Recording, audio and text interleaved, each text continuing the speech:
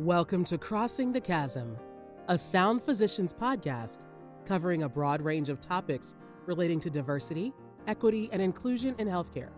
And now, here's your host, Dr. Greg Johnson.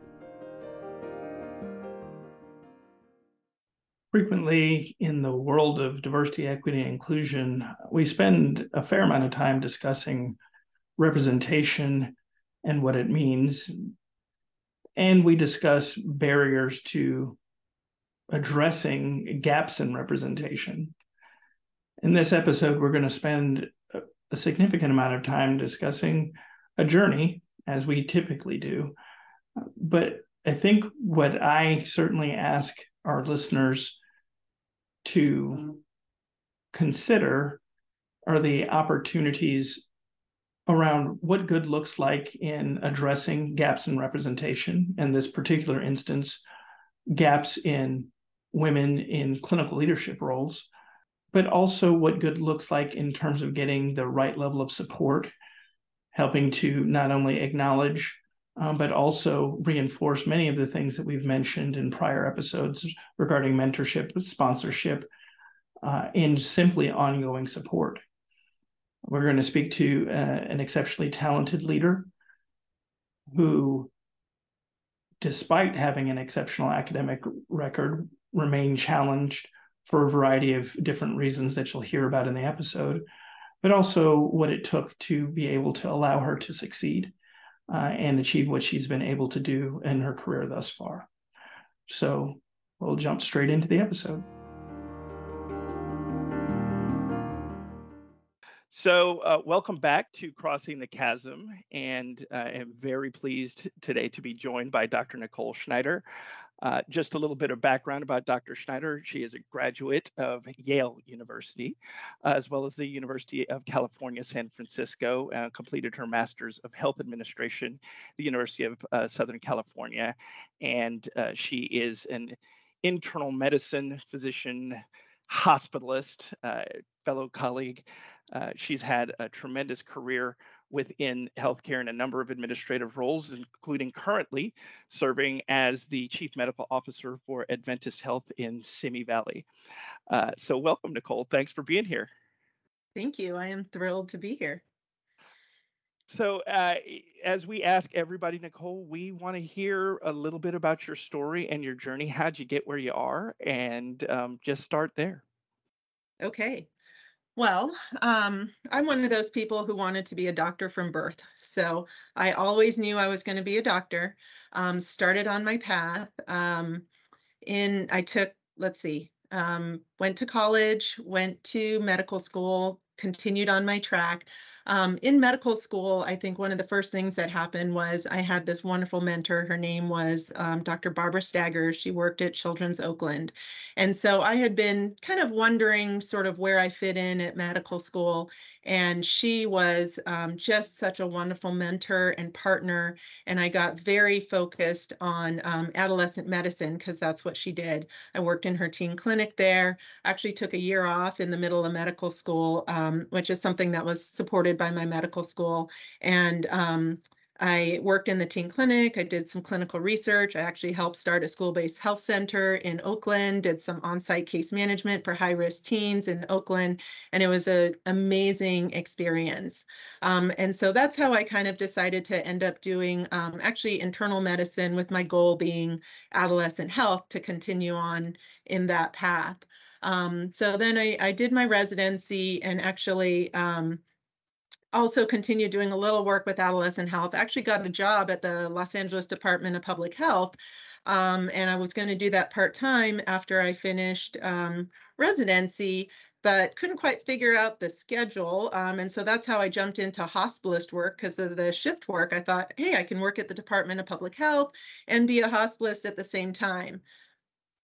Didn't quite work out as planned, but I also love my career as a hospitalist and the flexibility that it's given me. And so started doing hospitalist work. And after a few years, I was like, hey, wait a minute, what's next? You know, I was one of those people who was super goal directed. I was going to be a doctor.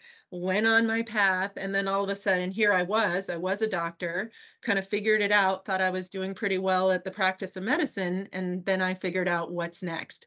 And so that's when I started thinking about getting into leadership. And so one of the things actually that happened that really kind of fired me up on the leadership path was I was working at a academic tertiary care medical center as part of a large physician group, and they were looking to promote some people to be leaders within the organization. And I was passed over, and I wondered why. And I found out after the fact, someone told me it was because I was pregnant, so they didn't offer it to me because they thought I wasn't going to be interested. So I was not thrilled by that, as you can imagine. And so what I ended up doing was I went into my director's office, and I remember I had just come back from a conference, the Society of Hospital Medicine, and I had all these grand ideas, and I was like 6 months pregnant, and I stormed into his office, and I was like, I want to be in leadership. I have a project. This is what I'm going to do. He was like, okay. And so I actually helped start a post-discharge clinic. I started it before I left. I actually finished it while I was on maternity leave. And that was kind of my entry into leadership. And ultimately, I decided to leave that organization. And that's when I took my first official leadership role with Sound Physicians, actually at a hospital medicine program as a medical director of the group. And then from there, I was actually promoted pretty rapidly. I was a regional medical director managing multiple programs across Southern California and Las Vegas. And then I moved up into the Pacific Northwest as a chief medical officer managing programs across an entire region. And then I made the transition to sit now on the other side of the table on the hospital administration side. So that's kind of how I got here in a nutshell. It's quite a nutshell and quite a career. So obviously we focus here on DEI and healthcare. And so ask the obvious next question, which is, why is diversity, equity, inclusion important to you? Yeah, so it's always been important to me. So I am mixed race. My mom is from Jamaica. My dad is Jewish. And so obviously, that's been an interesting sort of factor that has always been part of my life. I have always been interested in working with the underserved, and that has really kind of translated through my career in many ways. I love the adolescent health aspect, as I mentioned before, which is really focused on social determinants of health. The clinical practice of adolescent medicine is relatively straightforward, but what makes it a complex and sort of thrilling specialty is being able to address the social determinants of health. I did my training at a county hospital, really got to see that firsthand. And then when I transitioned into kind of leadership and more traditional hospital medicine, I still wanted to find a way to sort of support diversity, health equity. And so for me, because it's always been so personal and had such kind of a hands-on impact in the work I was doing, I've really leaned into supporting women and people of color in leadership. And so, I actually have numerous stories that I can share about sort of different roadblocks in my way along my path of leadership. And so I have kind of very intentionally focused on how can I remove those roadblocks from those that I work with, and how can I bring people along, give them a seat at the table, and give them a voice, which I feel is really valuable. So terrific. And you absolutely set up what I wanted to ask next beautifully, because there are lots of articles, old Harvard Business Review articles, as well as articles in the AAMC about the fact that really about only a third of leadership positions in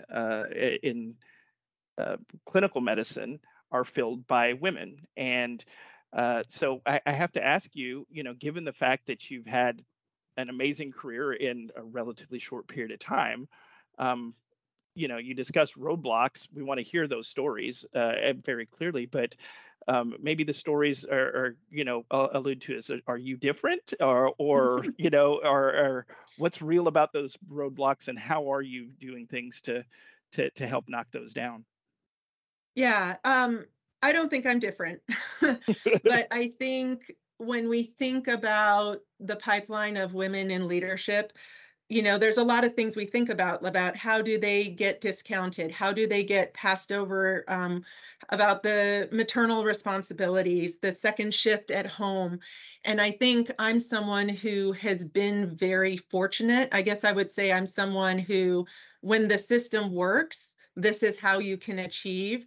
But I'm fortunate that the system worked for me in that way. So, you mentioned I went to an Ivy League university. So I obviously, had that opportunity to be there. My father is a physician. So, the language of medicine, like this was not unfamiliar to me. This was not something where I had to enter a whole new world. But I can tell you, like, one of the stories I have about going to med school, as I mentioned, I always wanted to be a doctor. I've always been a strong student.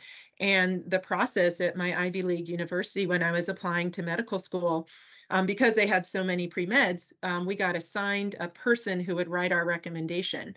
And so I met with this woman, and she had my grades and my transcript and my extracurriculars, and I wrote her an essay. So we sit down. And she goes, okay, well, when I think about people who are going to get into medical school, she's like, it's like a deck of cards. I look at your grades, your extracurriculars, your MCATs. I hadn't taken them yet. And she's like, I look at yours, and she's like, I'm not sure. She's like, for you, I think maybe I would bet my little toe that you'll get into med school. She's like, the guy who was in here before you, she's like, I'd bet my right arm he'd get into med school. But you, I think maybe my little toe. I like my middle toe, but I'm not sure about you. And this was the woman writing my recommendation for medical school. That was hard. That was really, really hard. I changed where I applied. I had a lot of self-doubt. I was like, how am I going to do this? I ended up getting into UCSF, which is a top medical school, but I only applied there because it was a state school, not because I thought I would get in, because the person writing my recommendation told me she didn't think I was going to get into medical school. And I kind of mentioned, when I got into UCSF, it was hard because, like I said, I'm someone who really deeply cares about the underserved and has sort of always had that as a focus. And this is a tertiary academic medical center, which is fantastic. But Dr. Staggers was a true mentor to me, and she's someone who did make me feel welcome, who did make me feel valued, who did make me feel like the things I was interested in are equally as valid as the highly academic focused research that you sometimes see. And so these are kind of examples of, this is where the process worked.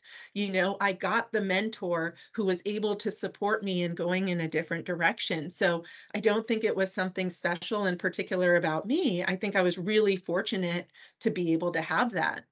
And then, some of the, even advancing into higher leadership, another thing that happened to me was, I was talking with my boss at the time, and he said, what do you want to do with your life? Where do you want to go? And I was like, I don't know, maybe I'll be a CMO of a hospital one day.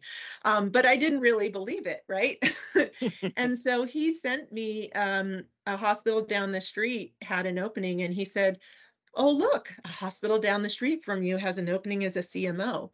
And I applied, and I didn't get it. I got to the final round, and it was me and another person who ultimately got it. And I didn't feel too bad because this woman had actually been a CMO longer than I'd been a physician at that time. So I was like, okay, I can see the value of experience here. But the CEO of the hospital who I interviewed with came to me, and she invited me out to breakfast, and she said, look, I think you have so much potential. And she said, I really loved you as a candidate, and I think you could do a fantastic job if you get the chance. And she's like, I don't want you to be discouraged. I want you to know that you can do this. I can't tell you how powerful it was to have someone say that to me. It completely transformed how I think about myself as a leader, to be able to have someone in a leadership position say that to me. And that's something that I've actually carried forward in the people that I work with. I have had that conversation with people, and ultimately they've later come back to me and told me how it transformed their vision of their capability to be a leader, a female leader in clinical medicine.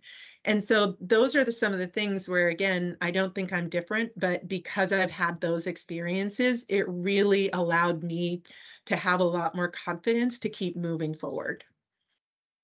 I think, we've spent a lot of time exploring mentorship and sponsorship in the podcast. And I think certainly for me, hearing that reinforced in somebody who's had such, again, an amazingly successful career to this point, because you've got more to do, is fabulous to hear. I really want to dig into, you again mentioned barriers before, and I don't want to overly focus on those.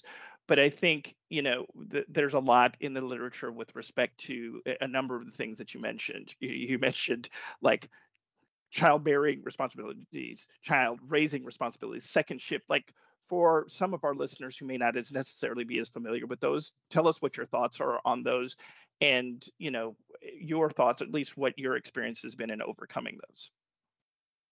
Yeah. I mean, so that's the understanding that females of childbearing age get looked at differently when we're getting hired.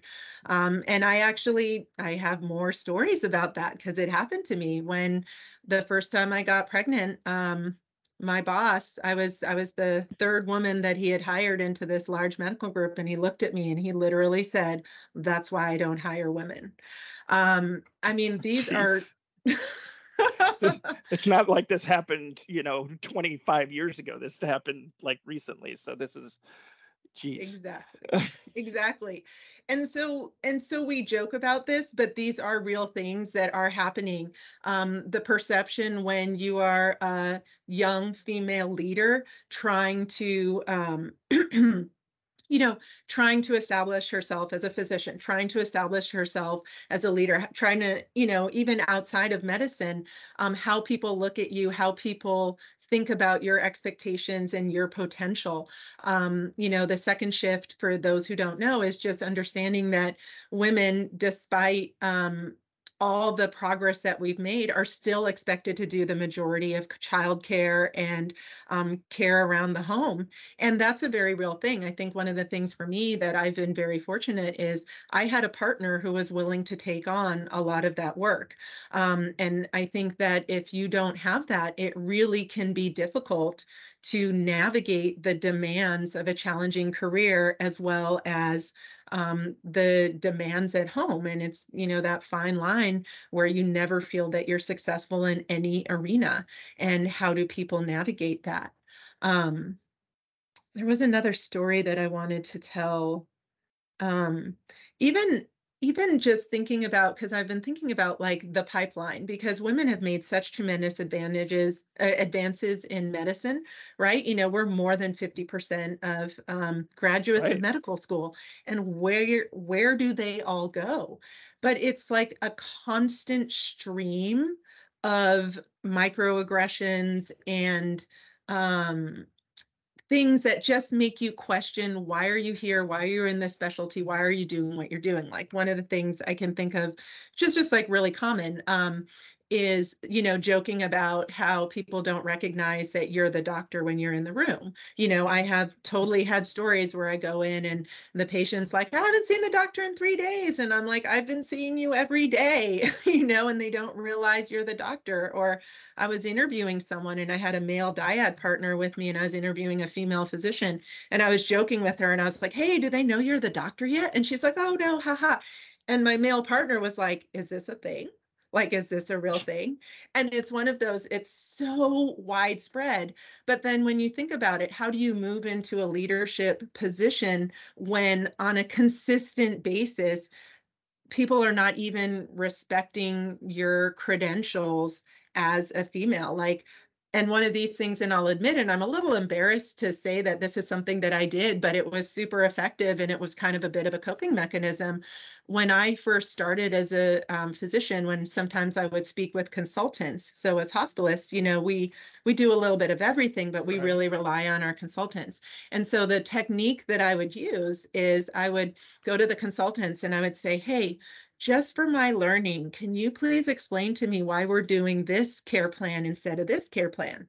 I knew exactly why we were doing it. And I just wanted to make sure that they could walk through it. And by approaching them in that way, we would be able to have the conversation where we could address, the important care plan for the patient, but also recognizing that I'm going to typically, not always, an older male consultant, and that's how I feel I have to approach them to be able to make my point about what I'm doing as a clinician. It's really hard then if you're thinking about someone who works in a hospital getting into hospital leadership, and these are the consultants that you would be leading in a department meeting as a chief medical officer. I mean, I can see the barriers for a lot of people. Well, yeah, I mean, I know as you're stating that, and I'm thinking that certainly, discussing sort of the additional weight, and I'm at loss for the reference now, but it was brought up by one of our prior panelists. Like, there's additional burden that comes in. Certainly, and you're just articulating what that additional burden is. Like, you and I suspect likely many of your female colleagues are coming in with this additional burden of, I've got to figure out how I'm going to interact with patients, nurses, peers. Like, yeah, at some point in time, I'm thinking about it. I'm just like, it sounds like it's pretty hard just to show up to work, recognizing that you got to be able to do all of this stuff. And so that, thank you for articulating it, but oof, um, that's a lot. Yeah. Um, you you've been sharing some wonderful stories and want to get into this, but I really also want to turn back into, you said that here are, a lot of your career's examples of the process working when when it's Mhm. working for you. I'd love to hear, any of your examples. And I know that you brought up Dr. Staggers as one very clear example of a mentor in medical school, but are there other areas of the process, and I'll put that in air quotes, as things that you've identified that really need to be reinforced? Because again, we've talked about mentorship, we've talked about sponsorship, we've talked about simply the need to identify more folks, but what more specifically worked for you? Yeah. Um, One of the things I kind of touched on it, but it's something that I have done really concretely and it's been really effective. And also, actually, I think is probably one of those things that also limits kind of women in the pipeline along leadership is the opting out. And so, I referenced Yeah. that story at the beginning about how I was passed over for consideration for a leadership position because I was pregnant. And that really, really stuck with me. And when I became a leader, I thought about it. And actually, it is fascinating how often I opt people out and have to intentionally say, I am not going to opt you out because, I'm in touch with the people that I work with. And I think, you've got a lot on your plate. You may have something going on with your family. You may not be ready for this. And then I don't offer this to them. And so I, had someone and so I've intentionally tried to combat that, but I have a couple examples. Like I have someone who I wanted to give a promotion to, and I was 90% positive she was going to turn me down because it was not what she wanted. And I thought, I am not going to opt her out. I am going to give her this um, opportunity and let her make the decision. And so I went with her with the opportunity and she turned me down as expected. But what she ultimately came back and told me later was just the fact that I had offered it to her opened her eyes, made her think about it differently. And ultimately, she moved into a different, more senior leadership position because she said, now I was thinking of myself differently, that I could be a leader, that I turned down this one position, but maybe I want something different than what I'm doing. And so just that simple act of not opting people out and giving them the choice is huge, is huge. And I think that's something that probably a lot of us do unconsciously and is something that we could probably change and make a material impact. Thank you for bringing that up. I think speaking about what has to happen in, again, air quotes, the process to change is first and foremost recognizing that you can't opt people out. You have to opt them in, make them a part of that, because exactly what you stated, that individual, did she go on to go on into a leadership position later on? She did. And Yeah. she specifically said, part of it was me offering it to her and her turning it down and thinking about the potential that she could do it. Because one of the other things we talked about actually, is, in leadership, sometimes people look at you like you are someone different, like you have different skills that it requires something different from what you have. I mean, everyone's heard the thing about, if you look at a job application and they're listing 5 criteria and a woman will have 4 of them and say, I'm not qualified for this position. And men may oftentimes apply for it even without the full qualifications. And so to say, look, you can do it. You can do it. You have these skills and qualifications. And to also say, like, I think in my position as a leader, like, I am just like you, that connection of these are the same things that I struggle with. I see potential in you. You cannot underestimate how impactful that is for the people hearing it. Well, and I mentioned people seeing it too. Has your experience as you've advanced in leadership, people saying, "I see myself in you," and therefore also maybe subconsciously or fully consciously going, "Well, wait a second, Nicole's been been advancing for a number of years." Like, what has your experience been in terms of the representation piece? Because we discuss it, and people are like, "Oh, it matters," but what's your experience been in terms of being in senior leadership positions, and how that representation has affected people that have been attracted to the various organizations you've represented? It is hugely meaningful. I mean, it's like one of those things that I still don't think of myself as like the representative, but very much so. When I lead team meetings, when I sit down with physicians, people come up to me and talk to me. When I talk about being in the boardroom and being the only woman there, but I have my techniques on how do I make my voice heard, and I share those openly with people, and they start to see, that this is something that they can do. One of my, I think is my strengths is I can be very open and vulnerable with people. And I sort of joke around at where I have run into problems. I openly talk about my kids. I, talk about the struggle that I have in a lot of these arenas. And I think that normalizes it. I think it makes people see that this is something that can be accomplished, and they're not putting up barriers in their mind when they see someone who is a normal human being. I have kids. I I am working with all the same things that they are, but also doing things that they want to do.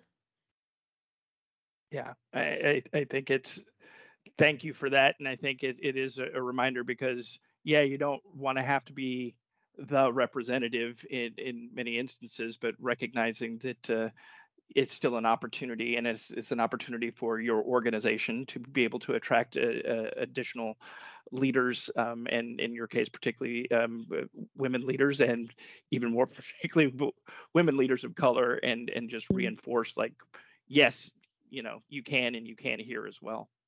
Mhm. Um, all right. So I did exactly what I do with everybody else, which is I come after you with a whole bunch of questions and ask you a whole bunch of stories. So I'm going to pause for a second and just let you ask Greg. As well, you may or may not be aware. Just open it up, and whatever question you have, I got to answer it. And I don't know that I've had great answers, and most people have come with some pretty hard ones. So I'm ready for it. Well, I've been thinking ahead on this one. Oh So, boy. as we think about this work on DEI and health equity, right now it feels like a little bit of a buzzword, right? Health equity, it's kind of one of those things. But there's been a lot of work going on for years and years and years. in a lot of these areas, mentorship and sponsorship and work-life balance, and how do you support women in these areas? And I'm curious what you think is sort of the future of DEI and health equity. Are we going to still just need to focus on what we know are the kind of fundamental building blocks because we haven't achieved them yet and we know they work? Or do you see this going in a different direction that may ultimately be more effective than what we've done before? So it's a great question, and as expected, a super difficult one. um, it's interesting from my perspective that so many people DEI right now, and I think it's in part a buzz phrase because with everything that has happened in the last 5 to 7 years, particularly when it comes to, um, well, it was with COVID, it was with engagement with and encounters with police, it was in a variety of areas, became this hyper consciousness, and it was about them being the moral thing to do. I'm actually not going to debate that. Mhm. My belief, however, is America, and this is a capitalist country. And when people say follow the money, that's what ends up happening. And it's been very interesting and quite honestly compelling to me, in particular, about watching organizations that have been ahead of the curve with respect to DEI because of two biggest components. Number one is there is increasing data really reinforcing that a diverse workforce is one that's typically more engaged, less turnover. Diverse leadership has led to improved financial outcomes. And third, that, and particularly in healthcare, that decreasing these disparities that have been widely known for over 60 years is going to ultimately save the healthcare system, hospitals, Mhm. the government. It's going to save money. And while that's kind of a downer to say, because I, as somebody who firmly believes in DEI, want to puff your chest out and like, this is the right thing to do. It is. Yes. And it's the right thing to do for your business, Yeah. whatever your business is. And in particular, it's important for healthcare.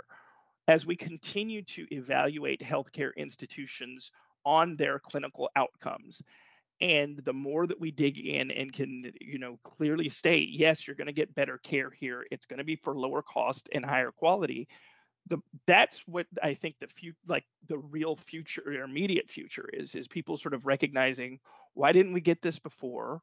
It's Mhm. in our best interest to make sure that we are taking these initiatives along because we're just going to do better. And Mhm. so, it's not sexy, but it is my belief is that like people are going to look up and go, as you said, this light bulb moment of, oh, we should be able to figure this out. So those are my thoughts. Yeah. No, I agree with that. I was reading an interesting article the other day about, taking it to the next step of, we talk about the business case, which again, I agree with you, it's super important.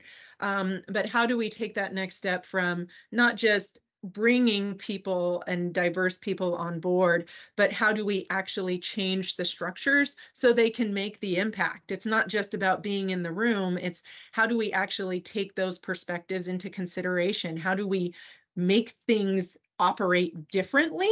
Because that's actually how you impact change. It's not Exactly. because you look different, it's because you make the operations different in a fundamental way that is more effective at meeting people's needs. Well, again, you're stating that, and it was one of my next questions for you, are like structural elements that you would want to see changed. Like what, I think, I appreciate people sort of saying the system was built this way, and you have to blow up the system. Well, maybe that is the case, but maybe the case is also like just evaluating and going, that's not built for me as a woman in Mhm. healthcare. And I think it is that different perspective and calling it out and saying, that's going to have to change, and these are the reasons why. And by the way, yeah, there is the um, always necessary ROI in to be able to deliver that. Are there specific structural elements that you think about as you're going through? Like, what are elements as you've been in your role that you've really been focused on changing? Um, I'm thinking. Um, I think one of the structural elements that I think needs to change, and this isn't necessarily the women in clinical leadership, is we've really got to change how we fund medical schools to be able to bring in um, the diversity of candidates, because it's not only racial diversity, but it's really also economic diversity is huge. And simply the way it is funded, we're even starting from the beginning. So we've made a lot of progress, and I am thrilled at how far women have come, but there's still so much more room to go. And that's always been kind of one of my things about who are we selecting, even from the get-go to get into this.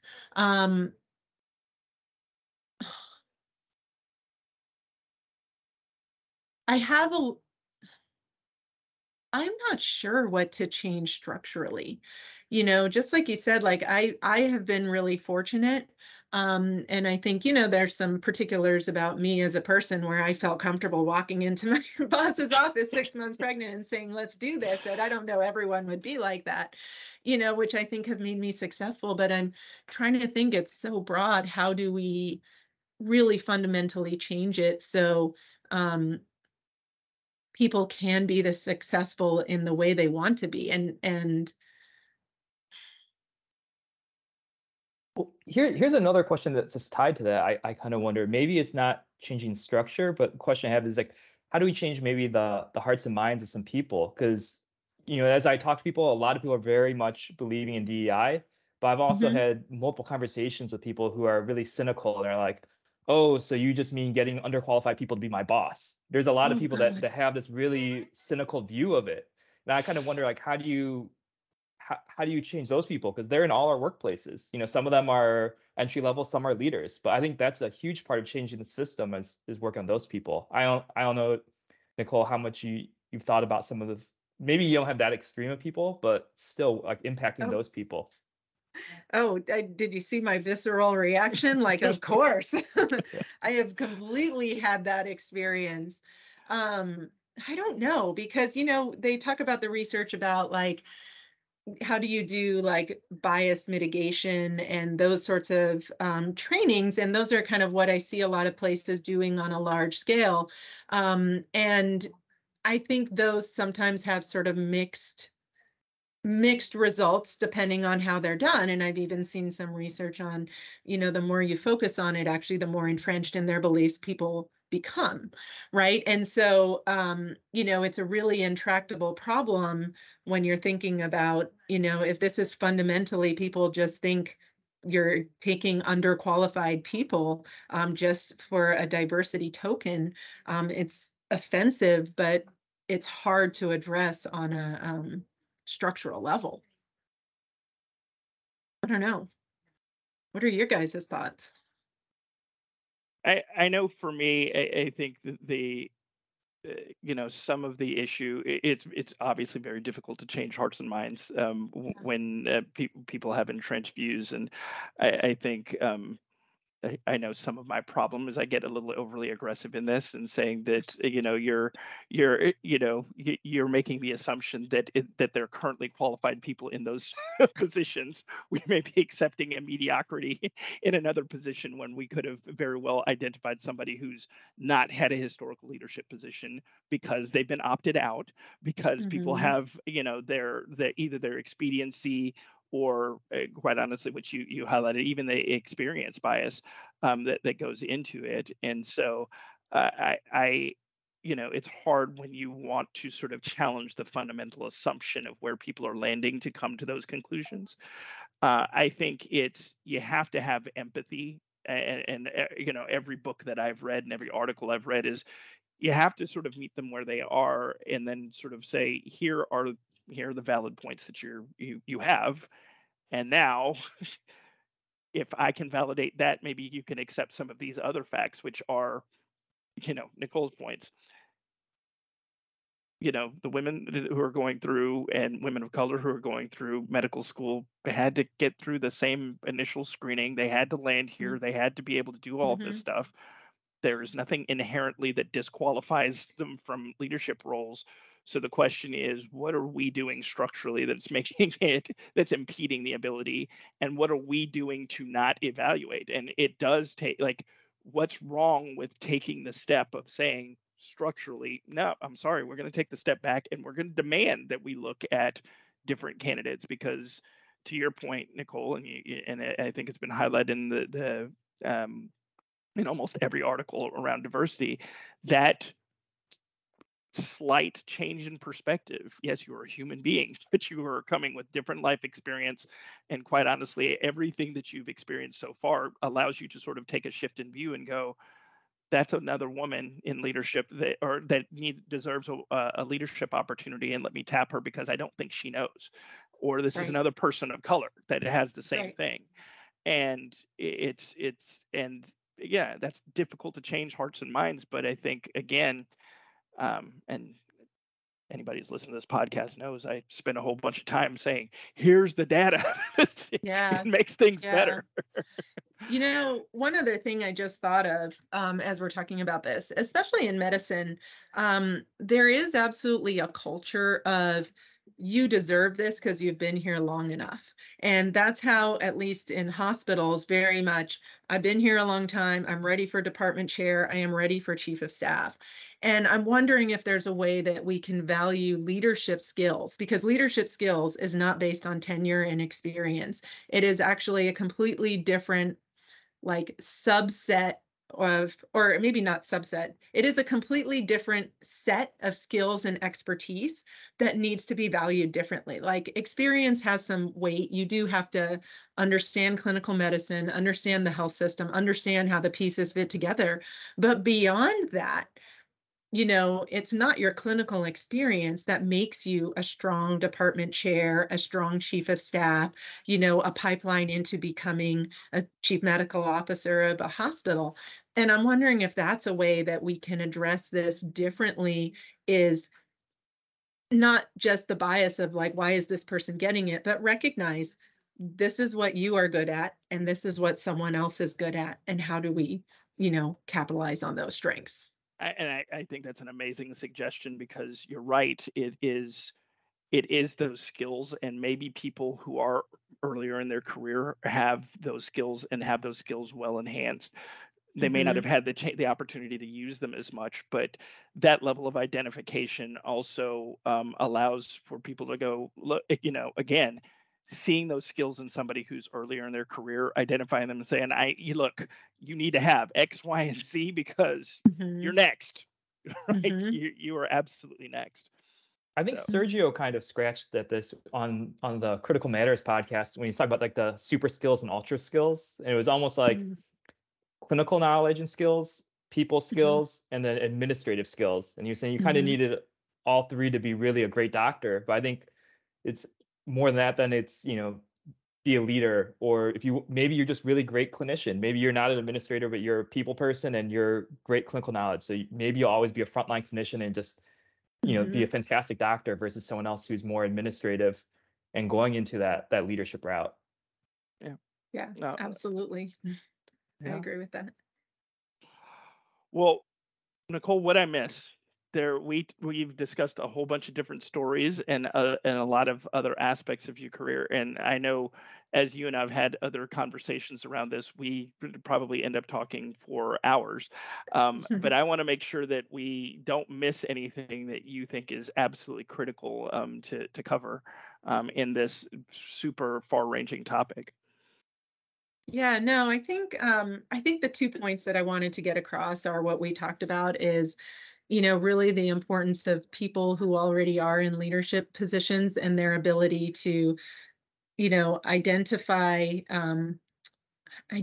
young up and coming leaders, the power of just saying, I see you, I have confidence in you, I see your potential, because that's been hugely impacted on for me, and the opt-out idea, because again, I'm embarrassed to say how often that thought crosses my mind, and I have to stop and say, no, I'm not going to opt that person out. I'm going to give them the opportunity and let them make the decision.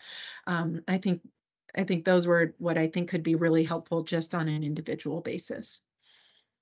Those are fabulous and fabulous places to land, because they're concrete ways that not only clinical leaders, but all leaders can really take advice from and be able to move from there. So I first want to thank you so much for being here and taking the time. I already know that you have a tremendously busy schedule, and you're taking the time out to join us is fantastic. And then the last thing that I have to leave off is, who would you want to hear on here? And if you know them, can you help us get them?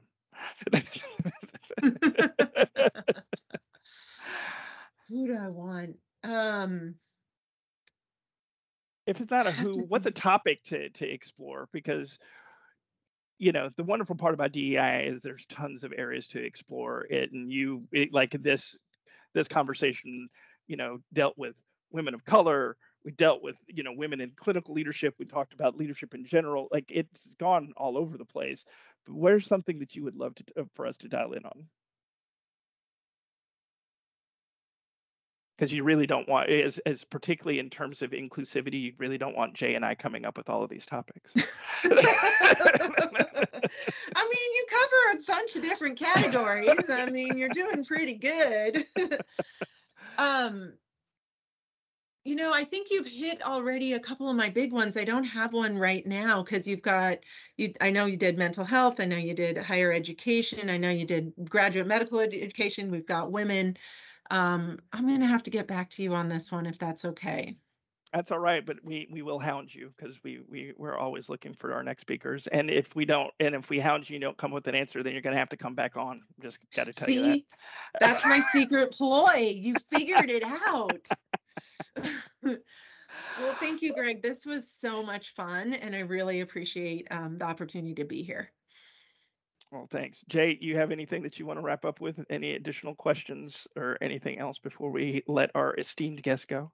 I think one last question I have, Nicole, is there any advice or encouragement you give? You talked a lot, those 2 points for leaders to think of, but for maybe, young women, color or not, but what they can do, or encouragement on their careers and moving up. Some of them may feel discouraged, or maybe didn't have some of the advantages you had of great mentors. I mean, I would just say, don't let it stop you.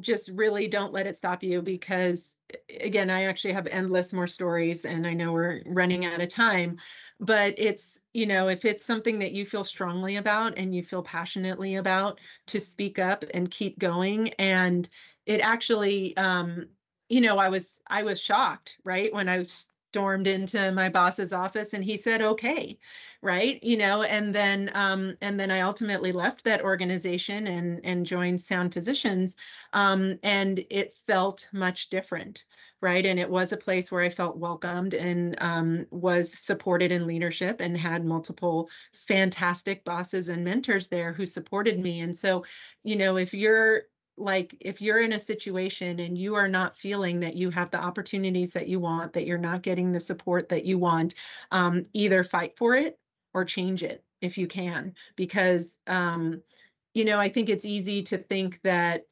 everywhere is the same. It isn't. I've worked in a ton of hospitals. Every hospital has a different culture, and find the culture that fits, find the culture that appreciates you, and just keep going. Great. Thank you so much. I really appreciate that advice. And an awesome place to land. So thank you again, Nicole, for being here. Have a wonderful day, and please join us for our next episode in a couple of weeks. Take care.